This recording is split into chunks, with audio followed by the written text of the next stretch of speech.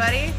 Goldie here, and today we are going to talk about wrestling. On today's episode, Money in the Bank results, a Madison Square Garden debut, and a whole lot of women getting TV time. Welcome on in, everybody. Once again joined by Don J and Godflow. Gentlemen, how are we doing? Spectacular. I had a feeling the one time I didn't ask you individually, you'd talk over each other. Godflow, how you doing? Doing pretty good. Loving life. Can we talk about the fact that I'm never getting this prediction crown? Ever? Nope. Y'all tied We could again. share. I mean, I'll share. Y'all Been tied again. How long have you been sharing this for? I think 2 in a row. Yes, 2 in a row. 2 in a row. My, I my think predictions are always more fun, but they just never happen. So I wanted to be wrong, to be fair, but unfortunately, the cards were laid on the table, and I happened to win again. you know what happens if you say cards laid on the table, right? Karrion Kross appears. We have some Money in the Bank recapping to get to. Your men's Money in the Bank winner at Senior Money in the Bank, Damian Priest, not LA Knight, no. And your women's Money in the Bank holder did so by handcuffing Bayley to Becky. Io Sky. Love to see it. Also at Money in the Bank, new women's tag champs. Raquel and Liv get their titles back. Shayna turns on Ronda, which I'm not a dirt sheet reader, so I was shocked, pleasantly. Drew McIntyre is definitely not in AEW. He's back with the feds, and looks like he's going to be feuding with Gunther. And Roman Reigns ate a pin for the first time in over 3 years, courtesy of Jey Uso. Flo, I'll start with you. What's your takeaway from Money in the Bank?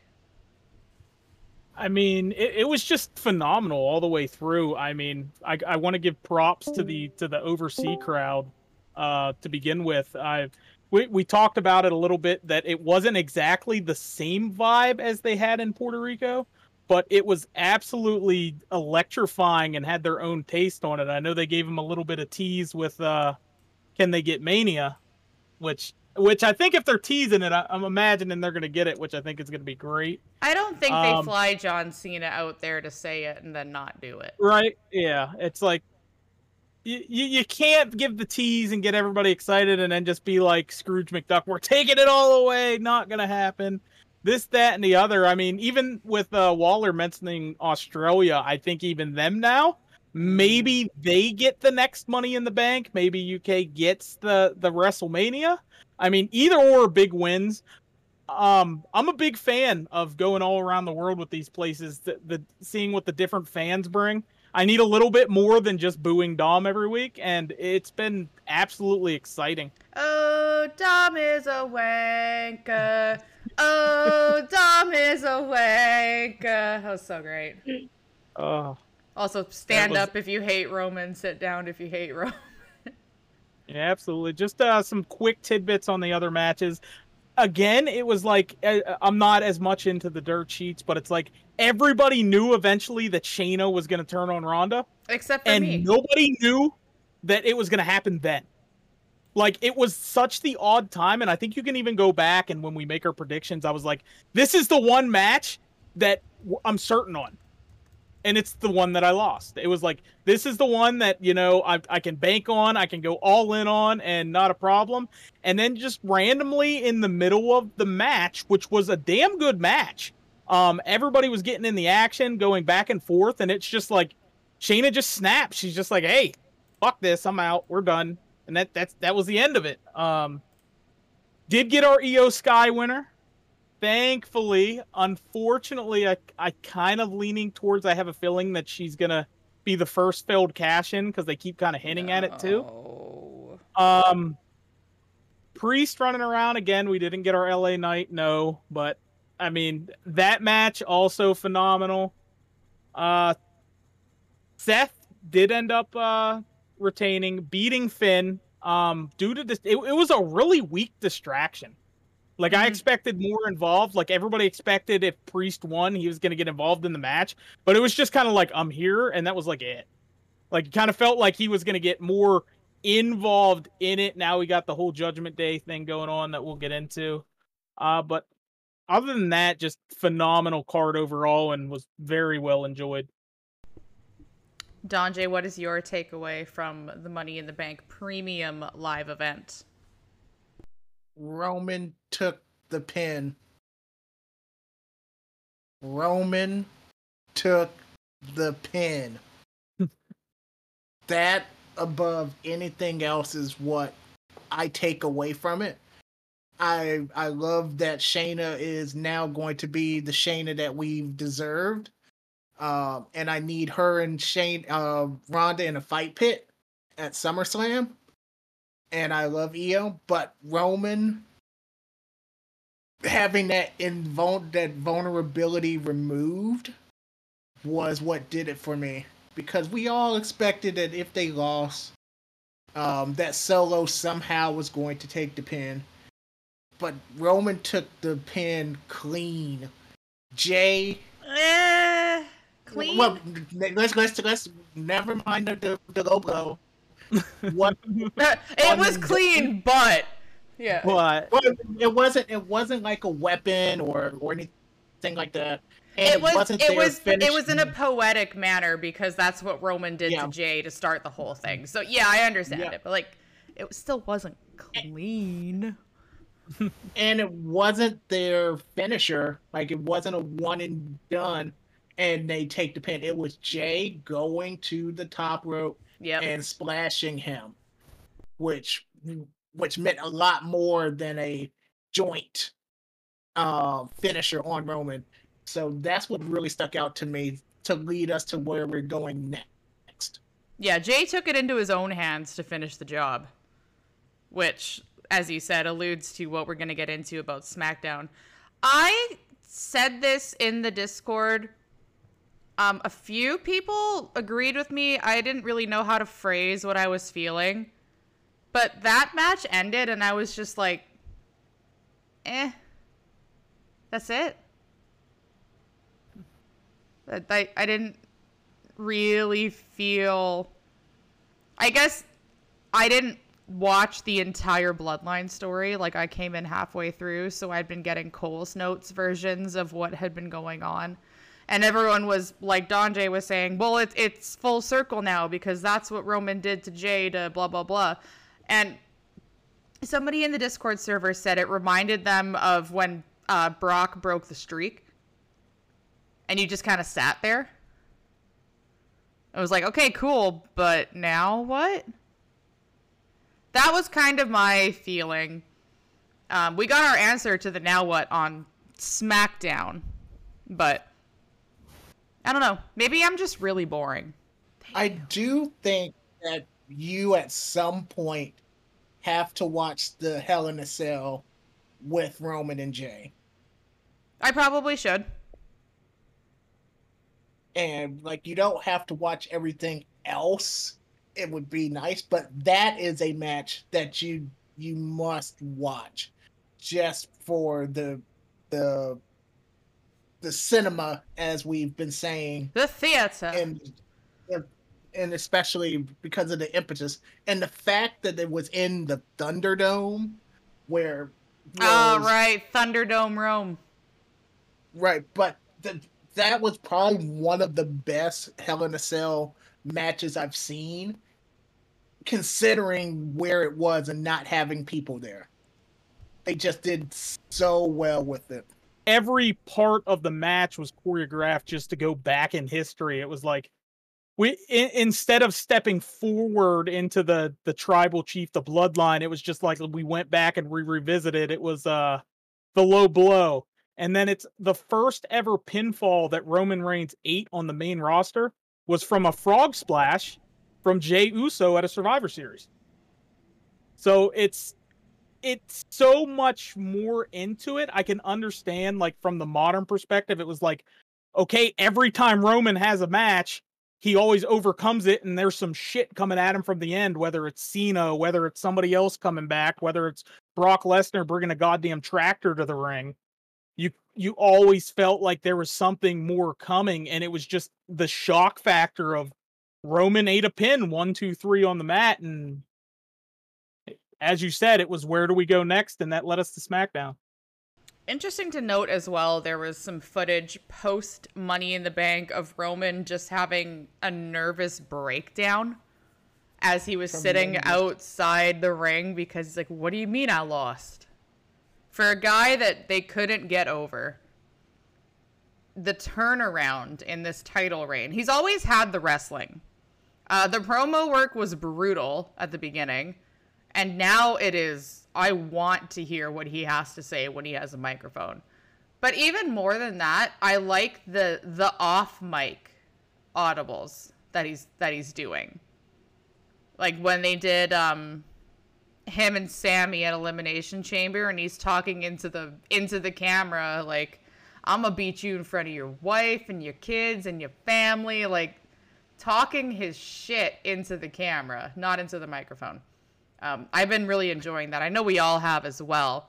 But this leads us into the tribal court of Roman Reigns, which Roman makes a valid point. Who the hell are y'all to call a tribal court when I'm the tribal chief? And he just starts kicking ass.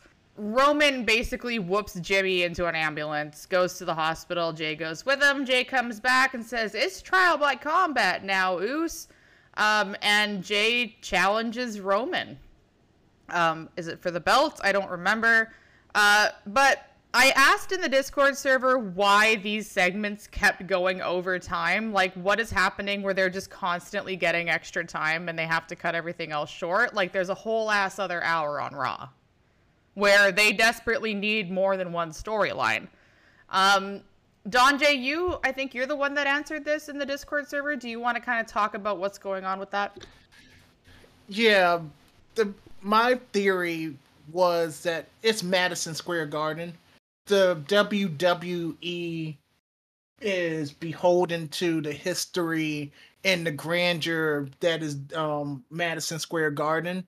And they hadn't been there for a SmackDown or a Raw in ages. They've done Christmas shows there, and really their sales hadn't been great lately until we had this resurgence in WWE. So the fact that they were sold out and they're on this high, and the Bloodline being what it is, they gave them free reign to do what it was. And they're always the highest segment on SmackDown, so you don't want this to happen every week, obviously, because you don't want, despite how much money this is making for the company, you don't want to spite the other performers that are always going to get shorted. But I saw why in this particular instance that they went that route. I was kind of hoping you would have mentioned they don't actually put what they're going to do because of a certain so-and-so changing it. No, I wasn't going to mention that. It's more... Well, I was hoping you would, though, because that's really interesting to me. Yeah, I don't necessarily think it was a him reason for this one, although he was there. But New York is like an hour drive from Connecticut, so he would have shown up there because it was Madison Square Garden anyway. I really just think it was the venue and how hot the Bloodline in WWE is. But isn't this a constant thing that happens with the Bloodline, though? It happens with trials. Basically, don't put anyone on trial, and they'll be all right. Because the Sammy trial was the same exact thing where they had to cut everything. And now with the trial of Roman, then they get so emotional and it gets drawn out. But like I said, you don't want it to be a constant. Maybe a minute here or a minute there, because that's just how live television works, and emotion in the crowd, chants and things like that. But don't have any more trials on television. Yeah, we don't need Judge Steve Harvey. Well, we do, actually, to keep order. Flo, what's your takeaway of this Bloodline storyline on SmackDown with Jay challenging Roman now? I mean, it's kind of the expected. And again, what Don Jay was saying is Sammy's trial, I think, was even more than 17 or 19 minutes or whatever it was they went over. I remember on that show. But I mean, the way you look at it now is now they're setting up another improbable where it's like, okay, Roman has a chance to lose, but does he really is going to be the question. It's like he's overcame everything. It's like they with every new challenger, it gives you a little bit more where it's like, this is going to be the person. This is going to be the person. And it's just been time and time again that Roman has proved one way or another with the title on the line. I mean, he doesn't win tag matches ever. However, solo matches, he wins them all. So it's going to be interesting to see the case. I know they're putting, okay, one family member's in the hospital. That leaves one family member. Everybody's expecting to turn at some point. And it's whatever they want to do with it. What in regards to them going over on SmackDown, it got me to thinking is you could definitely tell they shortened the women's segment. You can definitely tell they shortened the Cross and AJ match. But other than that, it's kind of like they don't really have that many storylines going on SmackDown at all.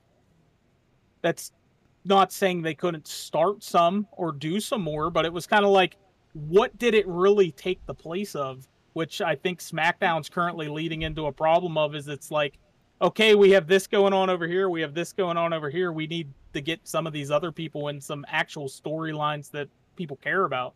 But we finally have a women's storyline on SmackDown. We do, and you have the main three, their big three, and then the rest of them are just kind of. But they didn't even get a chance to tell the story because the bloodline keeps going over. Like, yeah. That's my thing, is we actually have a storyline now. Yes, it is the big three women on SmackDown, but we have a storyline. That's literally all we've been asking for. And you have the bloodline, you have the women's, and then that's it. I think it's more the bloodline when Roman is on SmackDown as opposed to the bloodline story. Because Roman won't be there Friday based on the calendar they posted, and he'll show up every other Friday and whatnot. He won't be there Friday, which means that there won't need to be these huge segments, which means that they'll go back to the other stories that are on SmackDown. So it's really when Roman is there, because of how big he is in the company now, it takes a lot of the oxygen out of the show, and that should not be an issue tomorrow. So that goes back to my original concern, or I guess gripe. Why isn't he on Raw? They have another hour. Because Fox they want him on. More. That's Fox. That's television. Would be much better for everybody involved, but unfortunately Fox pays probably a whole lot more money than USA. Yep. And USA pays for 2 shows, and Fox pays almost more than the 2 shows that USA pays for. Right. It's still frustrating, though. Like I was trying to say earlier, Asuka, Bianca, Charlotte, we have story. We have story with Asuka, Bianca. We have story with Asuka, Charlotte. We have story with Bianca, Charlotte. And then we have a briefcase. So I hate that it was rushed. I hate that it was rushed because we can actually do the Bianca has a legit gripe. Charlotte comes back and gets a title shot by asking through no fault of her own. When you're a competitor, you ask for a title shot. That's what you're in the business for. She gets granted it. And we've been asking for Bianca Charlotte for a bit now because it would complete the 4 horsewomen. So there's story there. There's story with Asuka Charlotte and how Charlotte has notoriously stifled Asuka's pushes. And then we have Asuka Bianca, where Asuka had to go heel to win, and Bianca is like, you put stuff in my eye I couldn't see. I want a rematch. I haven't got it yet. And then we have Io, who would put on a banger match with any of those 3 women. And instead, we're getting Roman. That's just we finally have the women's storylines, and then we're still cutting it short for one dude. I get it, but it makes me angry. Speaking of Madison Square Garden, though, we don't get debuts at Madison Square Garden very often. So when I tell you how happy I was that Grayson Waller got his in-ring debut at Madison Square Garden, y'all gotta believe me on this. Has the Grayson Waller effect with Edge.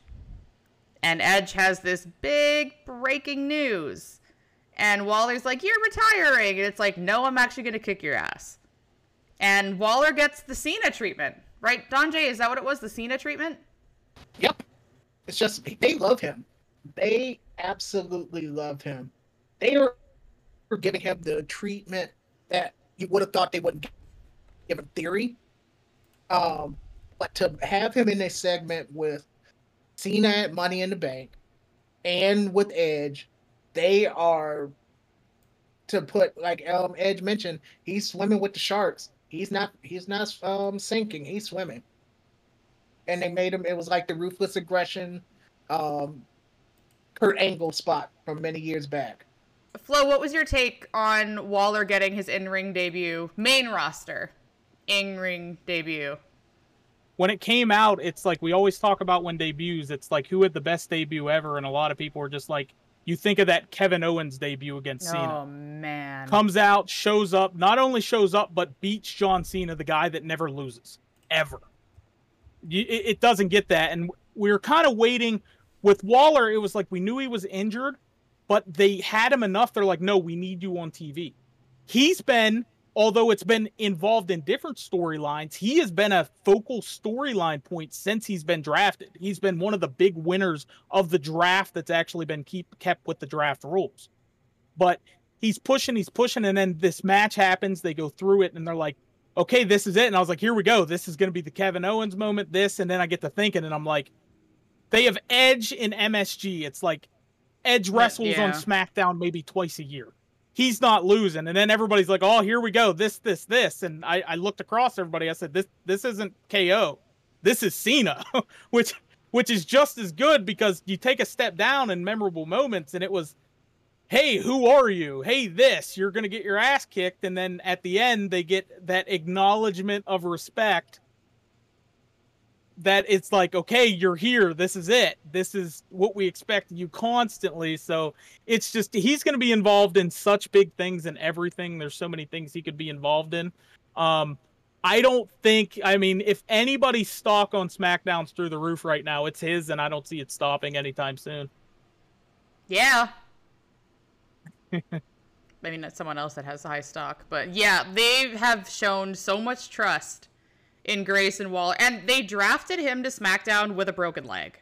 That wasn't exactly public knowledge until maybe a week or two ago, because they were like, why isn't he wrestling? And he had to basically come out and say, because Carmelo Hayes broke my leg. That's why you don't even see me walk to the ring. And they still put him on TV. They gave him all the fanfare. They gave him the Mike Rome entrance. They're letting him interview Asuka, Charlotte, Edge, all these, high caliber talents. And then he gets his match and he loses. But at the end, Edge grabs the mic and says, hey, Grayson, you swam. And I am just so excited. I am so excited. We made the Theory comparison with Waller and how Waller is a better Theory, and which everybody needs to agree with me on that, or you can't listen to the podcast anymore. Just kidding. But speaking of Theory, we've seen him go against Sheamus and the Brutes and align himself with Pretty Deadly, but I think everyone is kind of at the point where you need to mix it up. Is there perhaps somebody on SmackDown with a high stock similar to Grayson Waller who may possibly benefit from being in a title picture? Who may have lost Money in the Bank, but got the hugest pop in the match? Possibly. Let me talk to you. Can we get Knight feuding with Theory? I guess we got to get him on TV first. That is probably one of my biggest gripes is you come off somebody's best match with the company and then don't even show him on public TV. But that goes back to the Roman thing. Like, Roman is eating so much fucking time that there isn't time for anybody. With him, 1 minute on TV could have been everything. So it's going back. I mean, even looking at all the it's like, how do you go from that to not putting him on TV? And it was like, you would ask who's was the stock rise. Any other week other than this week, I would put LA Knight over Waller. I think he was top. But coming back off and not putting him on TV at all, as hot as he was, I think was definitely a big step down. However, speaking of stock sucking, its Theory has been nothing since getting drafted. It's kind of been, I mean, his matches for titles are announced like 3 hours before they happen. Like, it's just like, oh, well, he's involved with these guys and they're fighting these guys. And it's like Ridge had a match where if he won, he would get a shot at the title, and he lost, so Sheamus got a shot at the title. Like, it's like, because that makes they're sense. doing nothing with Theory right now.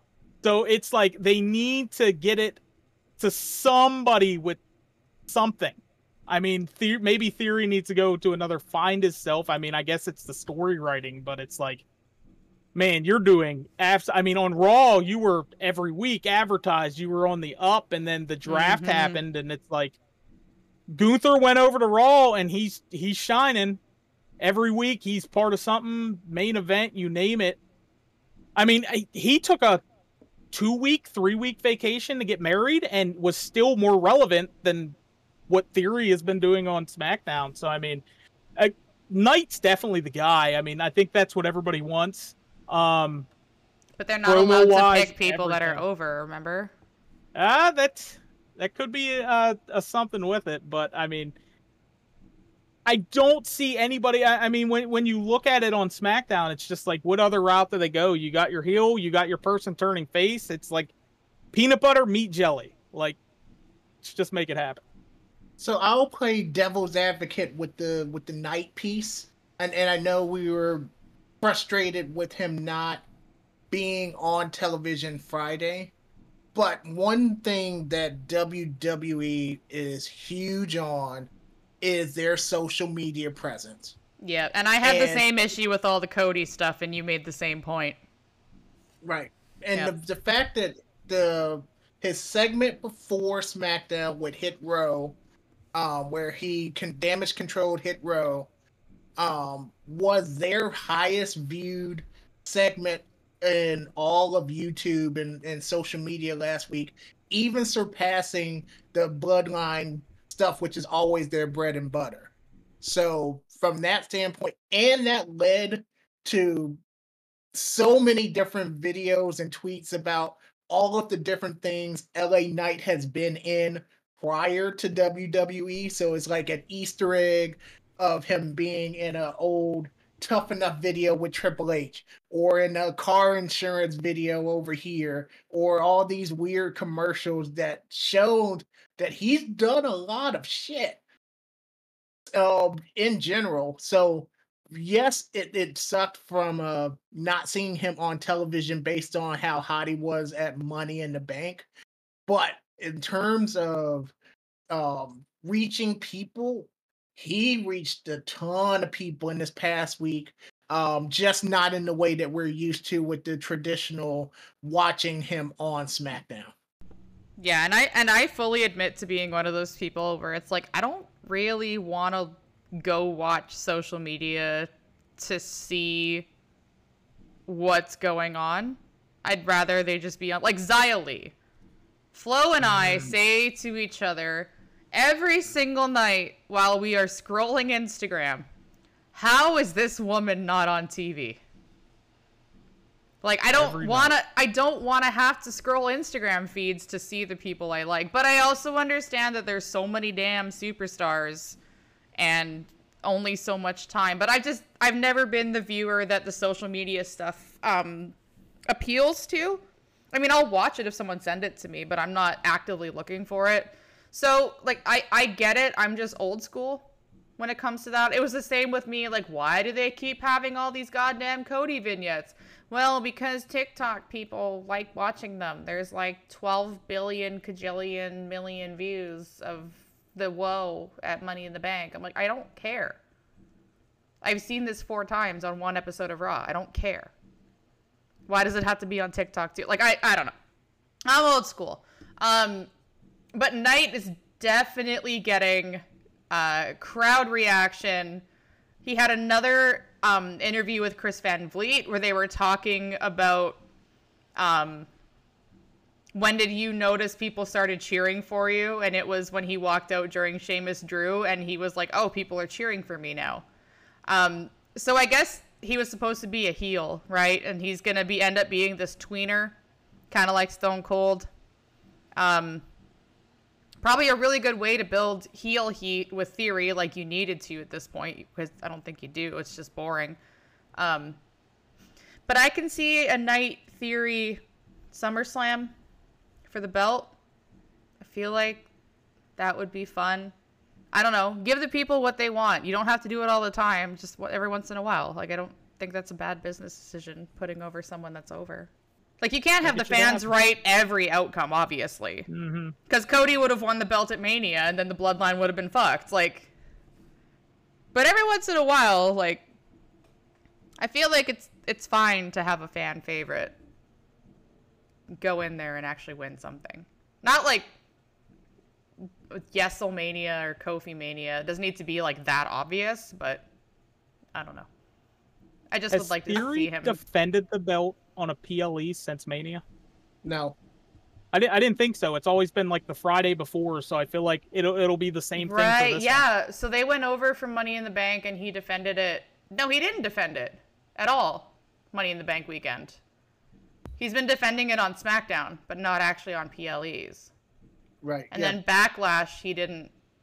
He had, was it the SmackDown before Backlash is when he defended? It's like, who was it? Was it Finn Balor that had the belt? It was like him and Ricochet were US and Intercontinental Champions, and they just weren't getting PLE time. Yep. Yeah, like, why? Y'all won't give the women a mid-card title, but you'll give it to the dude to not defend on a pay-per-view. Miss me with that. Okay, let's go talk about Brock Lesnar, because he's back. That was because of He Who Shall Not Be Named. Like I said, let's go talk about Brock Lesnar. Look at this face. Brock. Oh, there it is. That sounds so good in the headphones. Brock's back. Surprise. I think everyone expected this to be a part 3 at SummerSlam, so a certain somebody can finish the story against Brock. I guess, I don't know, chapter 1, chapter 2. I don't know what page we're on at this point. But he's back. Do we have anything we want to say about this other than we know where this is going? Nope. I think that's about it. Cool. Let's talk about the women's tags. Yeah. So we have Raquel and Liv as your champs. We had a gauntlet match for the women. Chelsea, Sonya, Candice, and Indy. Welcome back to in-ring competition. Indy Hartwell, I'm glad you're healthy. I'm sorry they made you job. Dana Brooke and Tegan Knox, because that makes sense.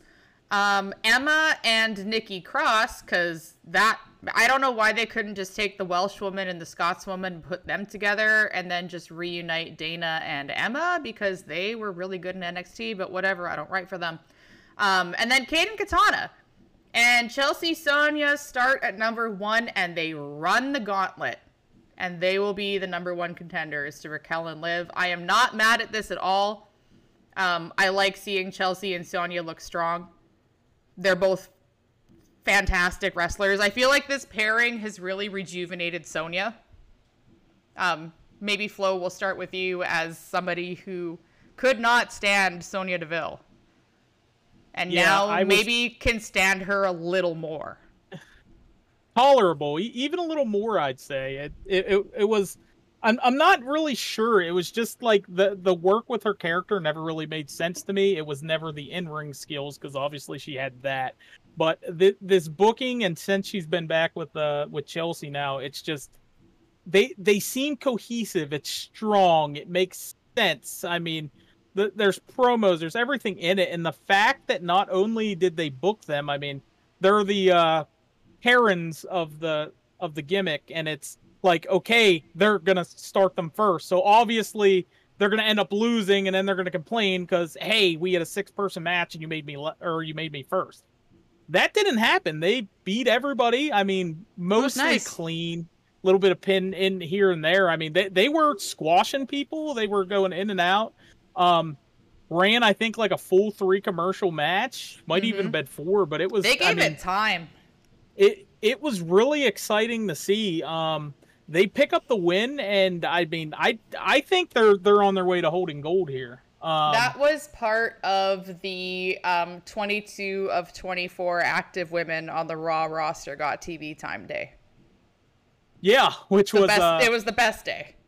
Mm-hmm. It was the best. Yeah, after Money in the Bank, they're just like, all right, here we go. We're just we're throwing them all out. We're going. Yeah, it was a great episode with how much they put into that.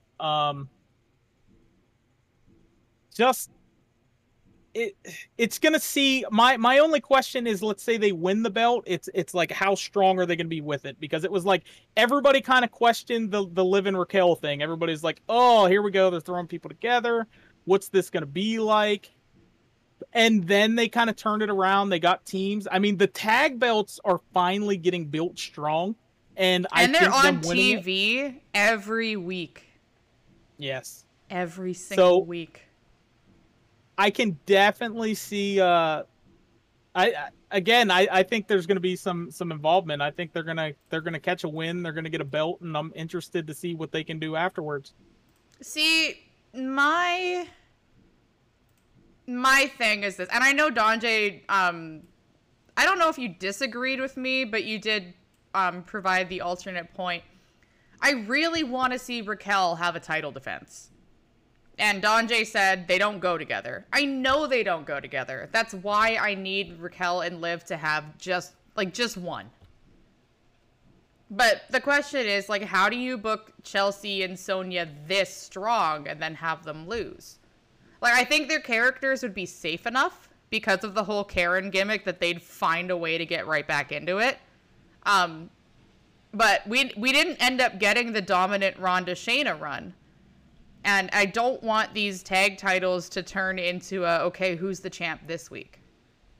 I would really like to see, people holding them for more than one match.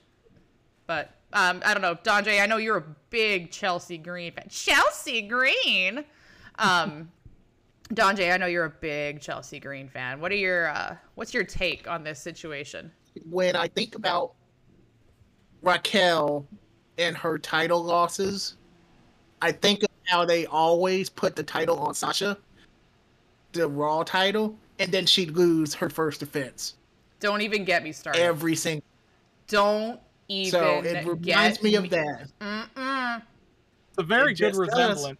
Does. Yep, I can feel it now. That shit made me so mad. Mm-hmm. And so Charlotte and Sasha, to me, are my Ricky Steamboat, Ric Flair. 1, I'm female. 2, I'm not old. But that was always my, like, if you need to have a strong match, you put those two together. I still get chills thinking about Sasha Banks tapping out Charlotte Flair to the bank statement over the railing in the crowd in the main event of Monday Night. I literally just got goosebumps mentioning it. Like that, their chemistry was just so electric to me. I loved them. Mm-hmm. I thought Sasha was the best wrestler of the 4 horsewomen. I still do to this day. I don't disagree. Mercedes, whatever you want to refer to, Mercedes Moné now, but like, they kept doing her so dirty. And then they did her dirty with the tag titles too. Like, don't make that Raquel. Please don't make that Raquel. You have a big mommy cool just standing there ready to run over this division. Give her a dominant title run. That being said, I think that she is going to face Rhea at SummerSlam. Mm-hmm. I hope so. So I think that they dropped the titles so she can face Rhea one-on-one at SummerSlam, because you don't want to do like they did at WrestleMania and tied up the tag titles and not have that be challenged for at the PLE. Drop the title, have Chelsea and Raquel face Kaden and Katana one more time at SummerSlam, and have Raquel go against Rhea. Chelsea and Sonya, not Chelsea and Raquel. Yeah, Chelsea and Sonya versus Kaden and Katana. Yeah, so that makes the most sense to me, and I'm not going to be mad if that happens. But I really am worried about these tag titles, that they're just getting thrown around now. I'm happy that they're on TV every single week. I do need Raquel to go solo, but man, what a good problem to have. Right? Mm-hmm. What a good problem to have. The flip side is really that any team can beat any team on any given night. So that might be the story that they want to push with the women's tag. Like, you don't want to hot potato it like in a But other than Chelsea, Sonya, and Kaden Katana, you've just split up Ronda and Shayna. You are planning to split Raquel and Liv. Who's left? Unholy Union's on SmackDown. Unholy Union. They're on the other show. On TV. But the women's tag can go anywhere. But it hasn't been. Like, had when Ronda and Shayna were there, they had the unification on SmackDown. They had to. And they literally just got the titles like 2 weeks ago. They haven't had a chance to go over there yet. No, because you want to split them up. But going back, like, who is left team-wise? There's 3? Cara and Flash. They're not on the main roster. That doesn't matter. Oh, we're just doing this? Okay. Well, because the women's tag, they've consistently said NXT, SmackDown, Raw. Yeah, but they haven't gone there yet. That's my thing, is like, they're not there yet, so I'm not including them because they haven't done it yet. Once they do that, I will sing the praises of Miss Jackson until the cows come home, because Don J, you, of all people, know how much I love her. I love Jakara. But in terms of main roster, like, I don't even remember off the top of my head who the other tag teams are on SmackDown, because other than the Unholy Union that's not on TV, question mark? Indy and Candice got to be coming up soon, so. I would like to see, I don't know, would Chelsea Sonya go to NXT to defend? Absolutely. As a Karen team? They've both been in NXT. They've both been in NXT. Yeah, I feel like the gimmick wouldn't work, though. Like, what are we doing here? I think they could go to HBK. I think they could go to HBK and say they're tired of Adam Pearce and wanted to see the dregs of the women's. They do hate Adam rookie Pearce system. A lot. That's I could true. see them. I could see them being like, "Hey, they're being like, hey, you haven't defended the titles. You have to defend them." So they're like, "Okay, but you didn't say where, so we're gonna go to NXT with fight so and so," and then they go down there and put somebody over, get their ass kicked, but still win. But okay, I that would be hilarious. That kind of fitting in, like, hey, Pierce is like, you need to go defend somewhere. Okay, you didn't say where, but I could see that tying in. That would be funny. Or they could be forced to go to NXT as punishment because they're so high and mighty. Because Pierce is sick of them. Somebody else's problem. Someone else's problem. Okay, so we all just assume that they're going to win the titles. That's fine. I'm still of two minds about it, but I get it. Another in-ring debut, not at Madison Square Garden, but Maxine Dupri. Maxine is wrestling, guys. And she looks like she has a ton of potential. How excited are we about this? I mean, it's LA Knight's sister. What did we expect? Oh, God. But, was that the storyline? Is that they were siblings? Yeah. Yep. That was the whole story of why she got brought in, and then he... I just assumed they were married or what. I don't fucking know. Oh. No, that was sister. Yeah. Okay. That's the younger sister. Yep. The younger sister came in. But yeah, thankfully did not watch that part of my life.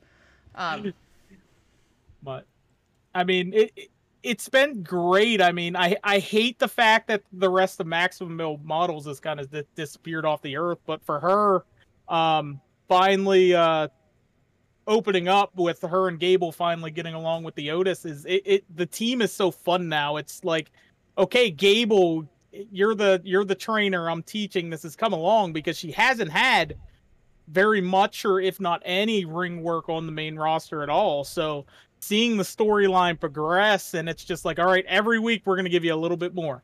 We're going to give you a little bit more. We're going to give you a little bit more. And then this week, they kind of set it up to where, okay, well, we're going to give you your jacket, but then they stole it. So it's kind of like, okay, are they setting up the one-on-one match? Let us be hopeful, because I hate when they do these mixed tag matches and then they get to come in, they hit 3 moves, and the match is over. She actually hit moves, though, unlike Ava.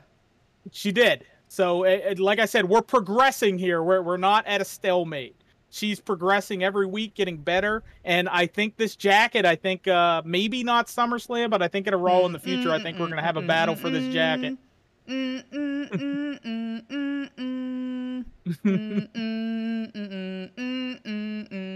Anyone? Anyone? Can we get Chase U against Alpha Academy? That's the dream. The dream.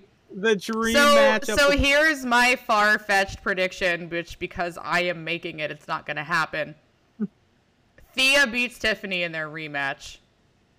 And Alpha Academy goes down there and Maxine challenges Thea for the NXT Women's title. Doesn't win, but come on, give me this. I'd be crying in your ear.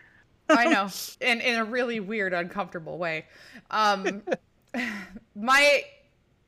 So we have Viking Raiders Valhalla, we have Alpha Academy Maxine, and then once again on SmackDown we have a third team we could throw into the mix with Hit Row and BFAB. Is BFAB ever gonna wrestle again, like ever? Or is that just not a thing she's doing anymore?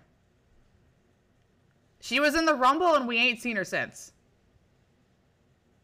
Hit Row's barely been on TV. Those slow burn type things with her, and then you could do the Good Brothers and Michin. That's another potential. Oh, Michin would teach her so much, but they're tied up with Karrion Kross, unfortunately.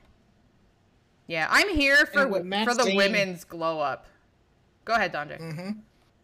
I was just gonna say with Maxine, just like a little bit of her background to getting here. Like, she was training in NXT and she got injured like 2 months in, and then they called her up to do the Maxine piece. So she never really got to go through the NXT experience because she had the look of what they were looking for, and then she was injured and right. So now she's getting that training and the wrestling stuff on the road with Alpha Academy to get caught up. She's taking to it so quick. Was it the After the Bell podcast with Corey Graves and Kevin Patrick? Are they the ones that do that one? Yes. She was on there talking about it and how much she's been enjoying it and how she actually is getting to wrestle now. Like, she is... I see so much potential in her. I'm really excited. I hope this means Sarah Logan is going to wrestle a little more. I do enjoy the dominant female manager role, see Lana and Rusev. But we all know Sarah Logan can go. So, it would be nice to see a one-on-one. I know we're getting this Viking Rules match. Which means, like Flo said, the women are going to hit 3 moves and it's going to end the match. But I'm not going to complain about seeing Gable hit the Chaos Theory on Ivar and Eric. I know you guys won't. Dude's a freak in nature. He's so good. So good. Some other Raw notes that I had made. Rhea Natty Part 3. Which is really just Part 1. Because this was the only actual match. And Rhea, to me, finally looked like a believable champion in a title defense. I know that I am the one that said, if anyone in Judgment Day needs a title, it's Rhea. And that came to fruition. But it goes back to the old gripe we've had about storylines. Rhea isn't involved in any women's storylines up until the last, was it 2 weeks, with Raquel. And I hate that the title has been tied behind these dudes. It's frustrating. I'm really happy they finally put her in a one-on-one with Natalya, and Dom was nowhere to be seen. Natty made her look good. Rhea made Natty look good, vice versa. They worked so well together. But I don't know. How do you two feel? I guess, Donjay, I'll start with you. She's on TV all the time, but she's not actually in a storyline for the title. So I feel like it is kind of like the early portion of DX when Chyna didn't wrestle and didn't have any association with the women. She was just there. She was the muscle of DX. But she wasn't involved with the women title. But Rhea's the women's champion. That's the thing. No, I get that. I get that. But in terms of her having a storyline with the women, I liken it to that. Right. I don't agree with it, but when I see her being the main focus, essentially the muscle of Judgment Day, the main person, it immediately makes me think pre-Chyna facing the women in the women's division. That being said, and I said this in our Discord, that was the best Rhea match that she's had that did not have Charlotte in it. Mm-hmm. She was strong. Natty is just as a pro's pro. Nothing more. You can't say enough about Natty. And she earned and deserved all of the accolades that she received after that match. Mm-hmm. But maybe this is the start of what we're looking for with Rhea and potentially with Raquel being that next opponent. I hope so. I completely agree with your Chyna comparison. I just hate that the belt's involved because it means it's not getting defended. It's just there. Flo, what are your takeaways from this? Well, first off on the match is I'm glad it finally happened. I was a little bit worried, like before the first commercial, it was just Rhea conquering, dominating, turning everything around. And I was like, are we really just going to do this again? Is nothing going to build? And it's like, every time they do this match, we just have it again in 2 weeks. What are we going to do? And then we came back from commercial and Natty started firing back. And then it's like, we have an actual match here. And the match was just phenomenal on the night. And it was nice to see because, as everybody else stated, Rhea hasn't had many matches. And the weird thing with it is it was like, if she didn't have this championship belt, I think I said it in Discord, I think she was on TV 7 times on Monday Night Raw. Part of Crazy. 7 different, whether it was in the match, doing this promo, that promo, starting the show, ending the show. She was absolutely everywhere. She was doing exactly what somebody without the title belt should do. Mm-hmm. But unfortunately, the belt's tied in, and it's like, that should always be your main focus. This should be your main story. It's like, what are you doing with this belt? When are you defending this belt? And it's just been tied up in a very loose Natty storyline, which after every match, Natty was making like a personality promo, like, oh, I suck now. There's this. I need to change. I need better. And it was just like, okay. And then we're going back and forth. So hopefully with these seeds being planted with Raquel, finally we're going to get pushed towards a one-on-one storyline. She could kind of lean off the Dom matches. I'm sure she'll be in NXT. She's dealing with the Finn, the Priest, and everything else, which is fine as long as she goes back to, hey, I got to take care of my business first and number one, and then everything else can come along. But again, she's been absolutely fantastic, and any of the women that aren't carrying the strap around, that's the type of personality and the stuff you need to be. Just literally the show was just all over. It was the Rhea show pretty much from start to finish. She's not in the top 5 merch sellers, is she? No. No. Why? Ask the consumers. I just find it curious that someone that is on TV so much isn't reflecting in sales. I don't know. Something to ponder at some point. She's probably top 10. I would hope so. But those 5, with Stone Cold being the red herring, yeah, have great justification as well. Agreed. I just find it curious that like there's so much revolving around her, and she didn't make the top 5 in sales. Do we want to talk about Logan Paul Ricochet, or do we not care? It's going to be a good match. Yeah, that's pretty much it. I Ricochet guess does flippy stuff. Mm-hmm. It's going to be an absolute spot fest. I think there's going to be some technical wrestling tied in with it, and I just think whenever they eventually decide to go, I mean, I'd rather see them in the ring than on the mic, but I'm ready to see them go. Ricochet was better off mic than he was on. Yeah, absolutely. I didn't think he was bad. We just never really get a chance to hear him talk, so I guess I didn't really know what to expect. I didn't think it was horrible. I didn't think it was like a world beater. But go ahead, Dante. He's no Samantha. Oh, of course not.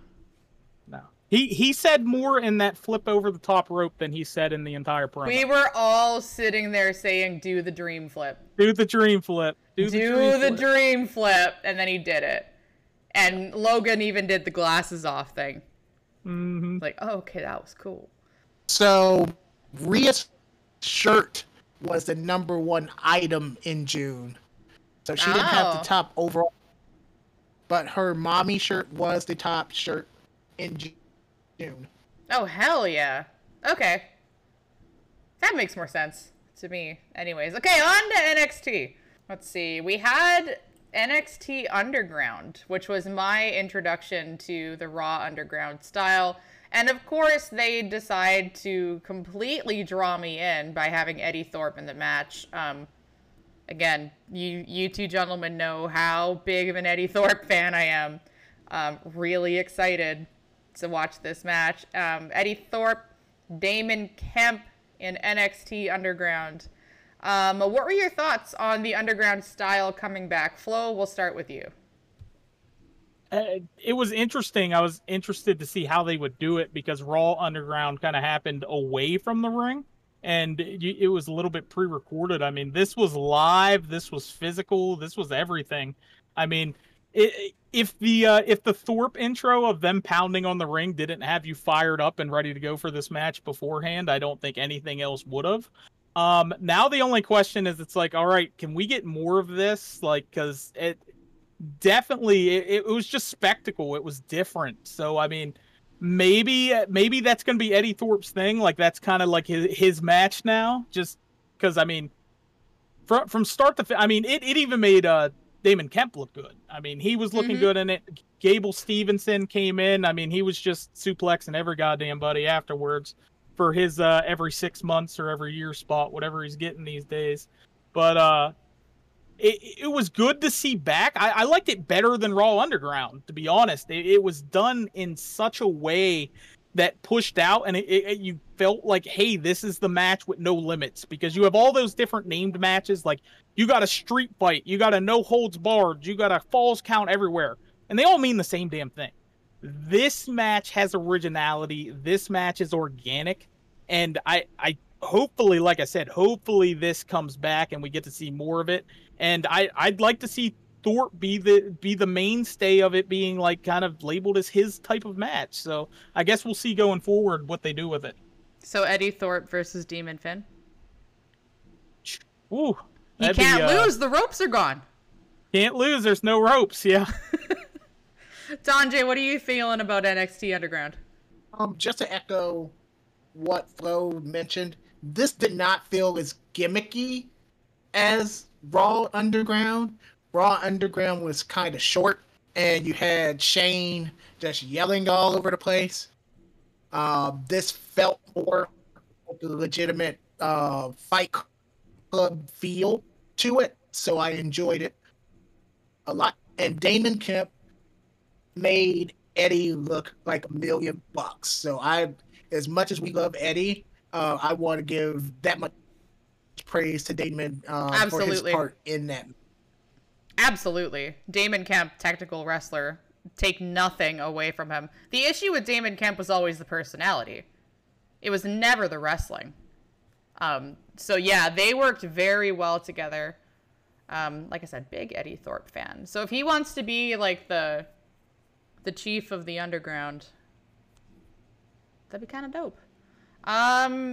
Other NXT stuff, we had a loser leaves NXT match.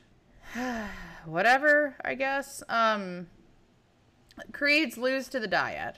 So the Creeds, quote unquote, leave NXT, but they left Ivy behind. Creeds are main roster bound, right? If you go back and look at that Schism segment, there were some very tall trees in that Schism segment that we had not seen before. So I don't think it's as cut and dry as we think. I think that the Creeds may be on the inside. Yeah, especially because Sad Ivy is very vulnerable now and probably needs a faction, because they can't just let her be this little pit bull going through everybody, apparently. Flo Gacy, your opinions? I mean, Gacy always is one step forward, and as Don J alluded to, there were two very much taller, bigger trees that were in his garden this week. So it was kind of wondering, as like everybody just assumed it's like the Creeds are going up, they're ready. I know some people think one's ready, maybe one's not, but I mean, I feel like this story is thickening up a little bit. I mean, Ivy going around being sad. I know everybody wanted her to be the mad ferocious, but I guess she's kind of like the wandering puppy now instead of the angry pit bull that I hope she can eventually become.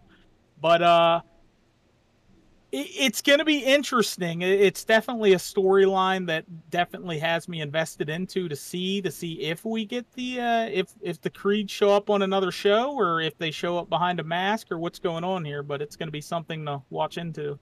We had a #1 contenders match to face Carmelo Hayes at the Great American Bash. Ilya Dragunov defeats Braun Breaker. We have been saved from the three-peat because half of the banners would just say Braun at this point. Not LeBron, but Braun Breaker. Are we excited for an Ilya Mello match? I mean, obviously, it's like Don J is a Mello guy and Flo is an Ilya guy. So, not doing predictions, but how do you see them facing up against each other? It's an interesting combination because you kind of have two of the same type of styles almost. You have Mello with a little bit of technical flash. You have Ilya, who's just never give up, just keeps beating into it. So it's going to be interesting. It's not going to be like Mello's usual opponent. Usually he's facing, okay, I'm going against the bigger guy. This is it. I'm the smaller guy. I got to wear him out. As anybody's seen with Ilya's matches, Ilya doesn't wear out. The longer the match goes, the more it's in Ilya's favor. So I think that, I mean, if there was a match, I know we always say, hey, let's make this an hour-long Iron Man match. This would be an interesting one to say, hey, let's put 30 minutes on the clock and see who wins it at the end. It's even if it doesn't, maybe to one pinfall, I could see this being a 30-minute burnout match. Again, thankfully, it's not Braun again. Everybody's done with Braun. I guess that kind of opens up the question is, what is Braun doing now other than taking losses? I mean, usually he takes the losses at the PLEs. He's just taking them on a regular Tuesday night now. So it's kind of like, all right, Braun, where does he go is more intriguing than kind of like what's going on with the championship match. So a lot to look forward to, but the Ilya Mello match is definitely going to bang.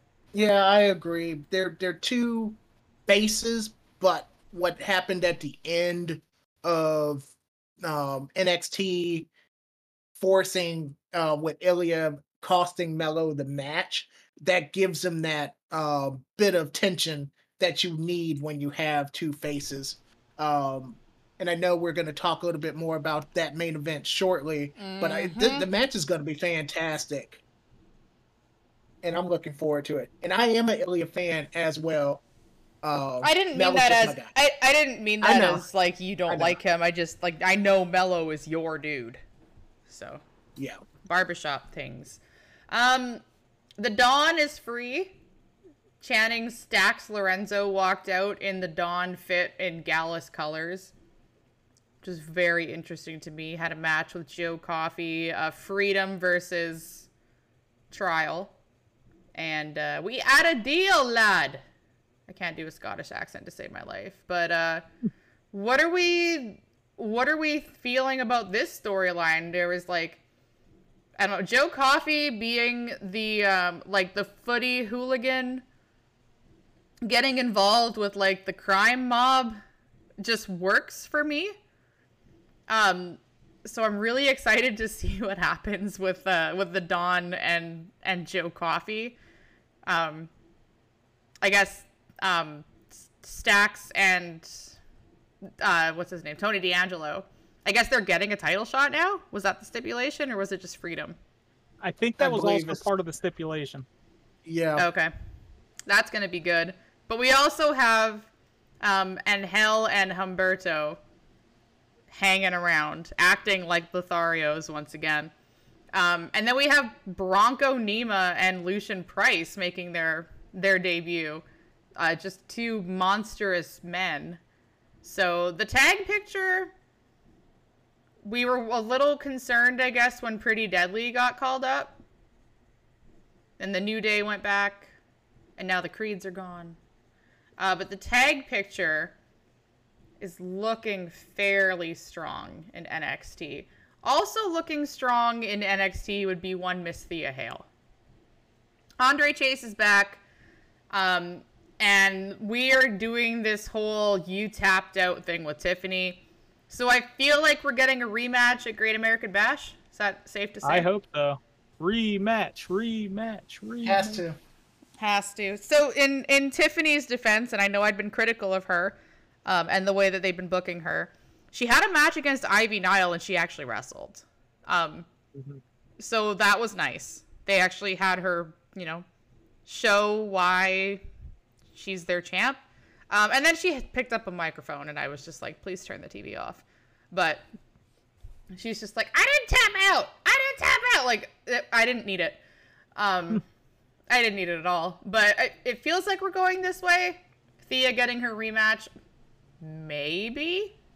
I have the balls to make that prediction. So if it happens, I'm making that prediction, just so you guys know. I think the Tiffany screaming worked well only because Chase U was so prominent, like the student section. Yeah, so that's true. I think it's with the whole you tapped out, and they were just all over her. And she's getting to her breaking point, and she knows that she tapped out. So I didn't have a problem with her going full brat. It would have been a lot better if she would have audibled it without a microphone. If she would have just looked toward the crowd and screamed it, like, "Hey, I'm doing this. I'm not prompted. I'm not teleprompter. There's nothing. I'm just." Get up off. I did it. Scream then.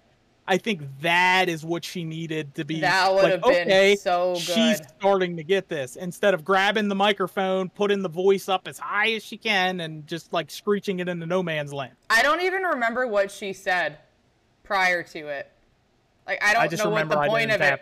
I don't remember what the point of it was because it wasn't that. And then she turned around and did the whole I didn't tap out thing. So I totally agree. Just go and scream at them without a mic. One last thing regarding NXT. The Judgment Day has invaded.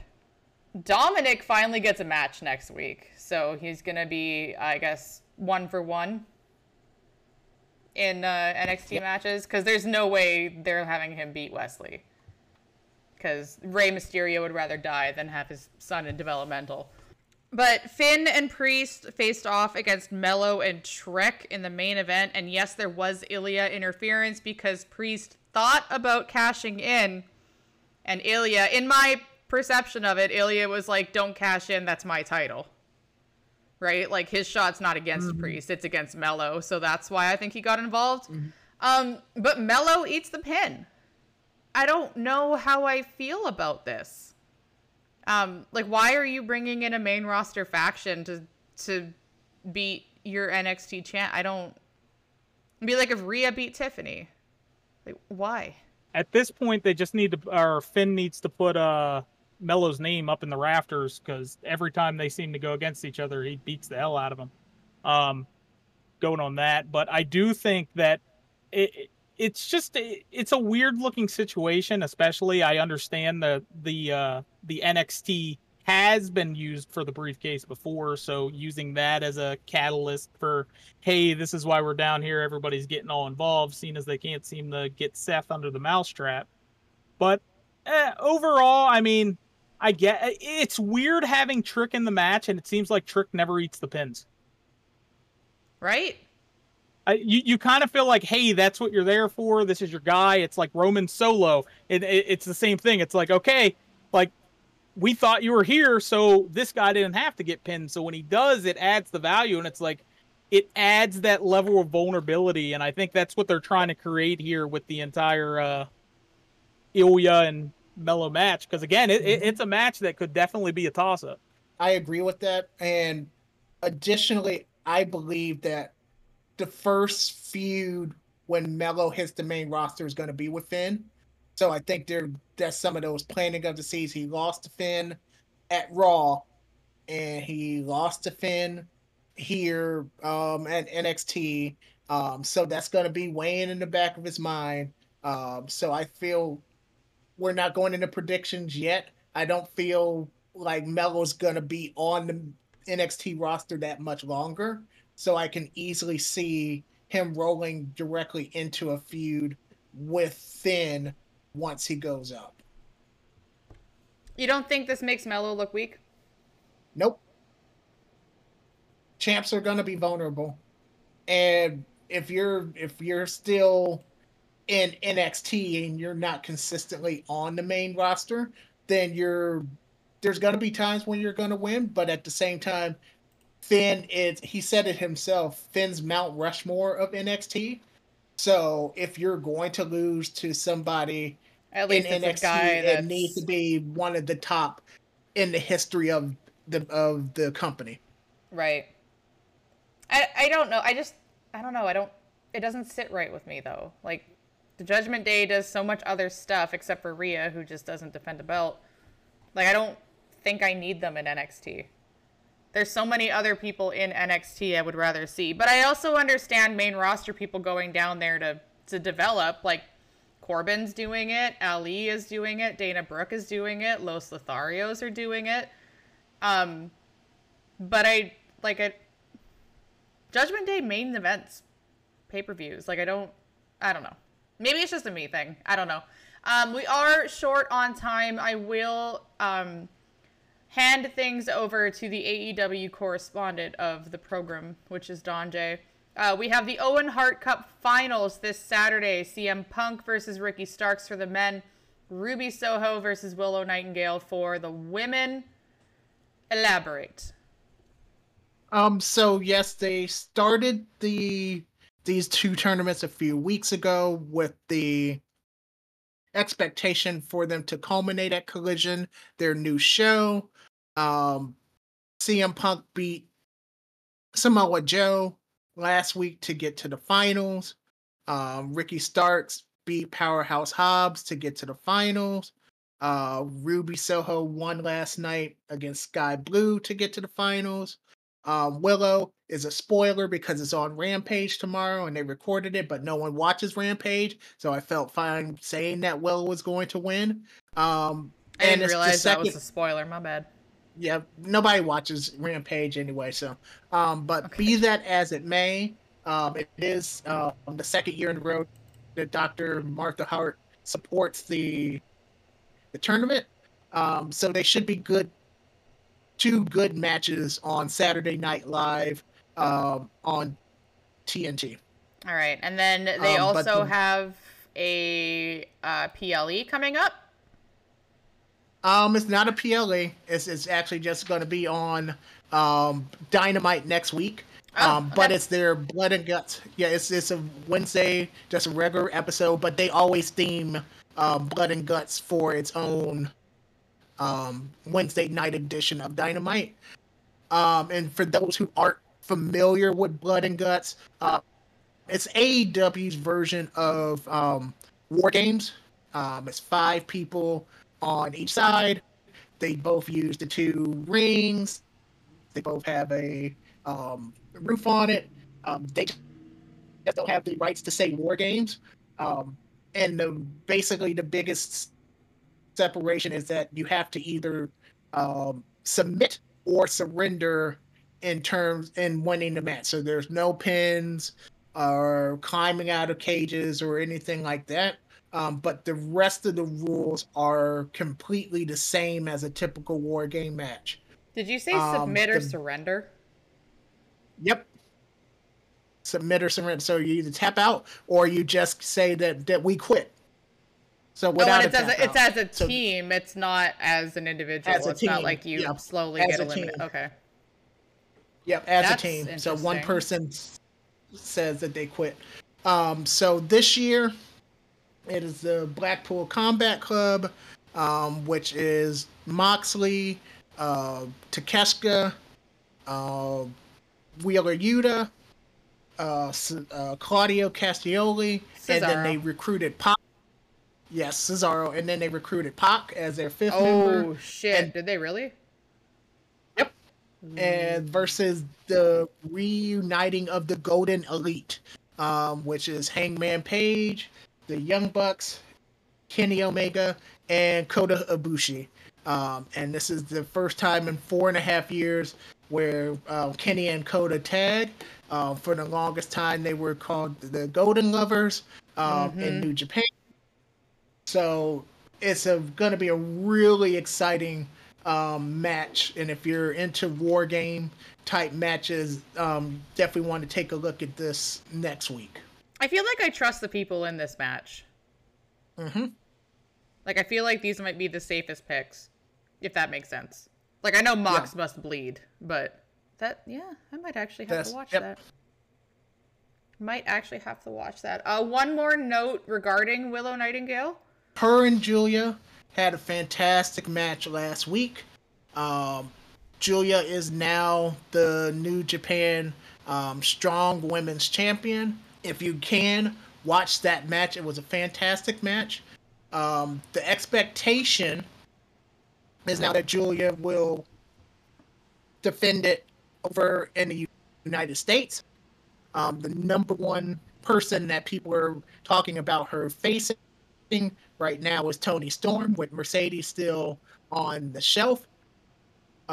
Toni has a ton of Stardom experience, so she knows the style of wrestlers such as Julia, and that could potentially happen at All In. Interesting. I think that concludes our podcast for the evening. Flo, is there anything else you wanted to add? I know we let Don J riff quite a bit. I think we covered everything pretty good. Excited to see what SmackDown brings tomorrow. All right, Don J, anything else for you? Nope. I just love women's wrestling. I do too. It's so great. See what happens when you give women time on TV. The world is a better place. But yeah, that is going to do it for this episode of We're Going to Talk About Wrestling. Thank you all for tuning in. Gentlemen, say goodbye. Goodbye. Arrivederci.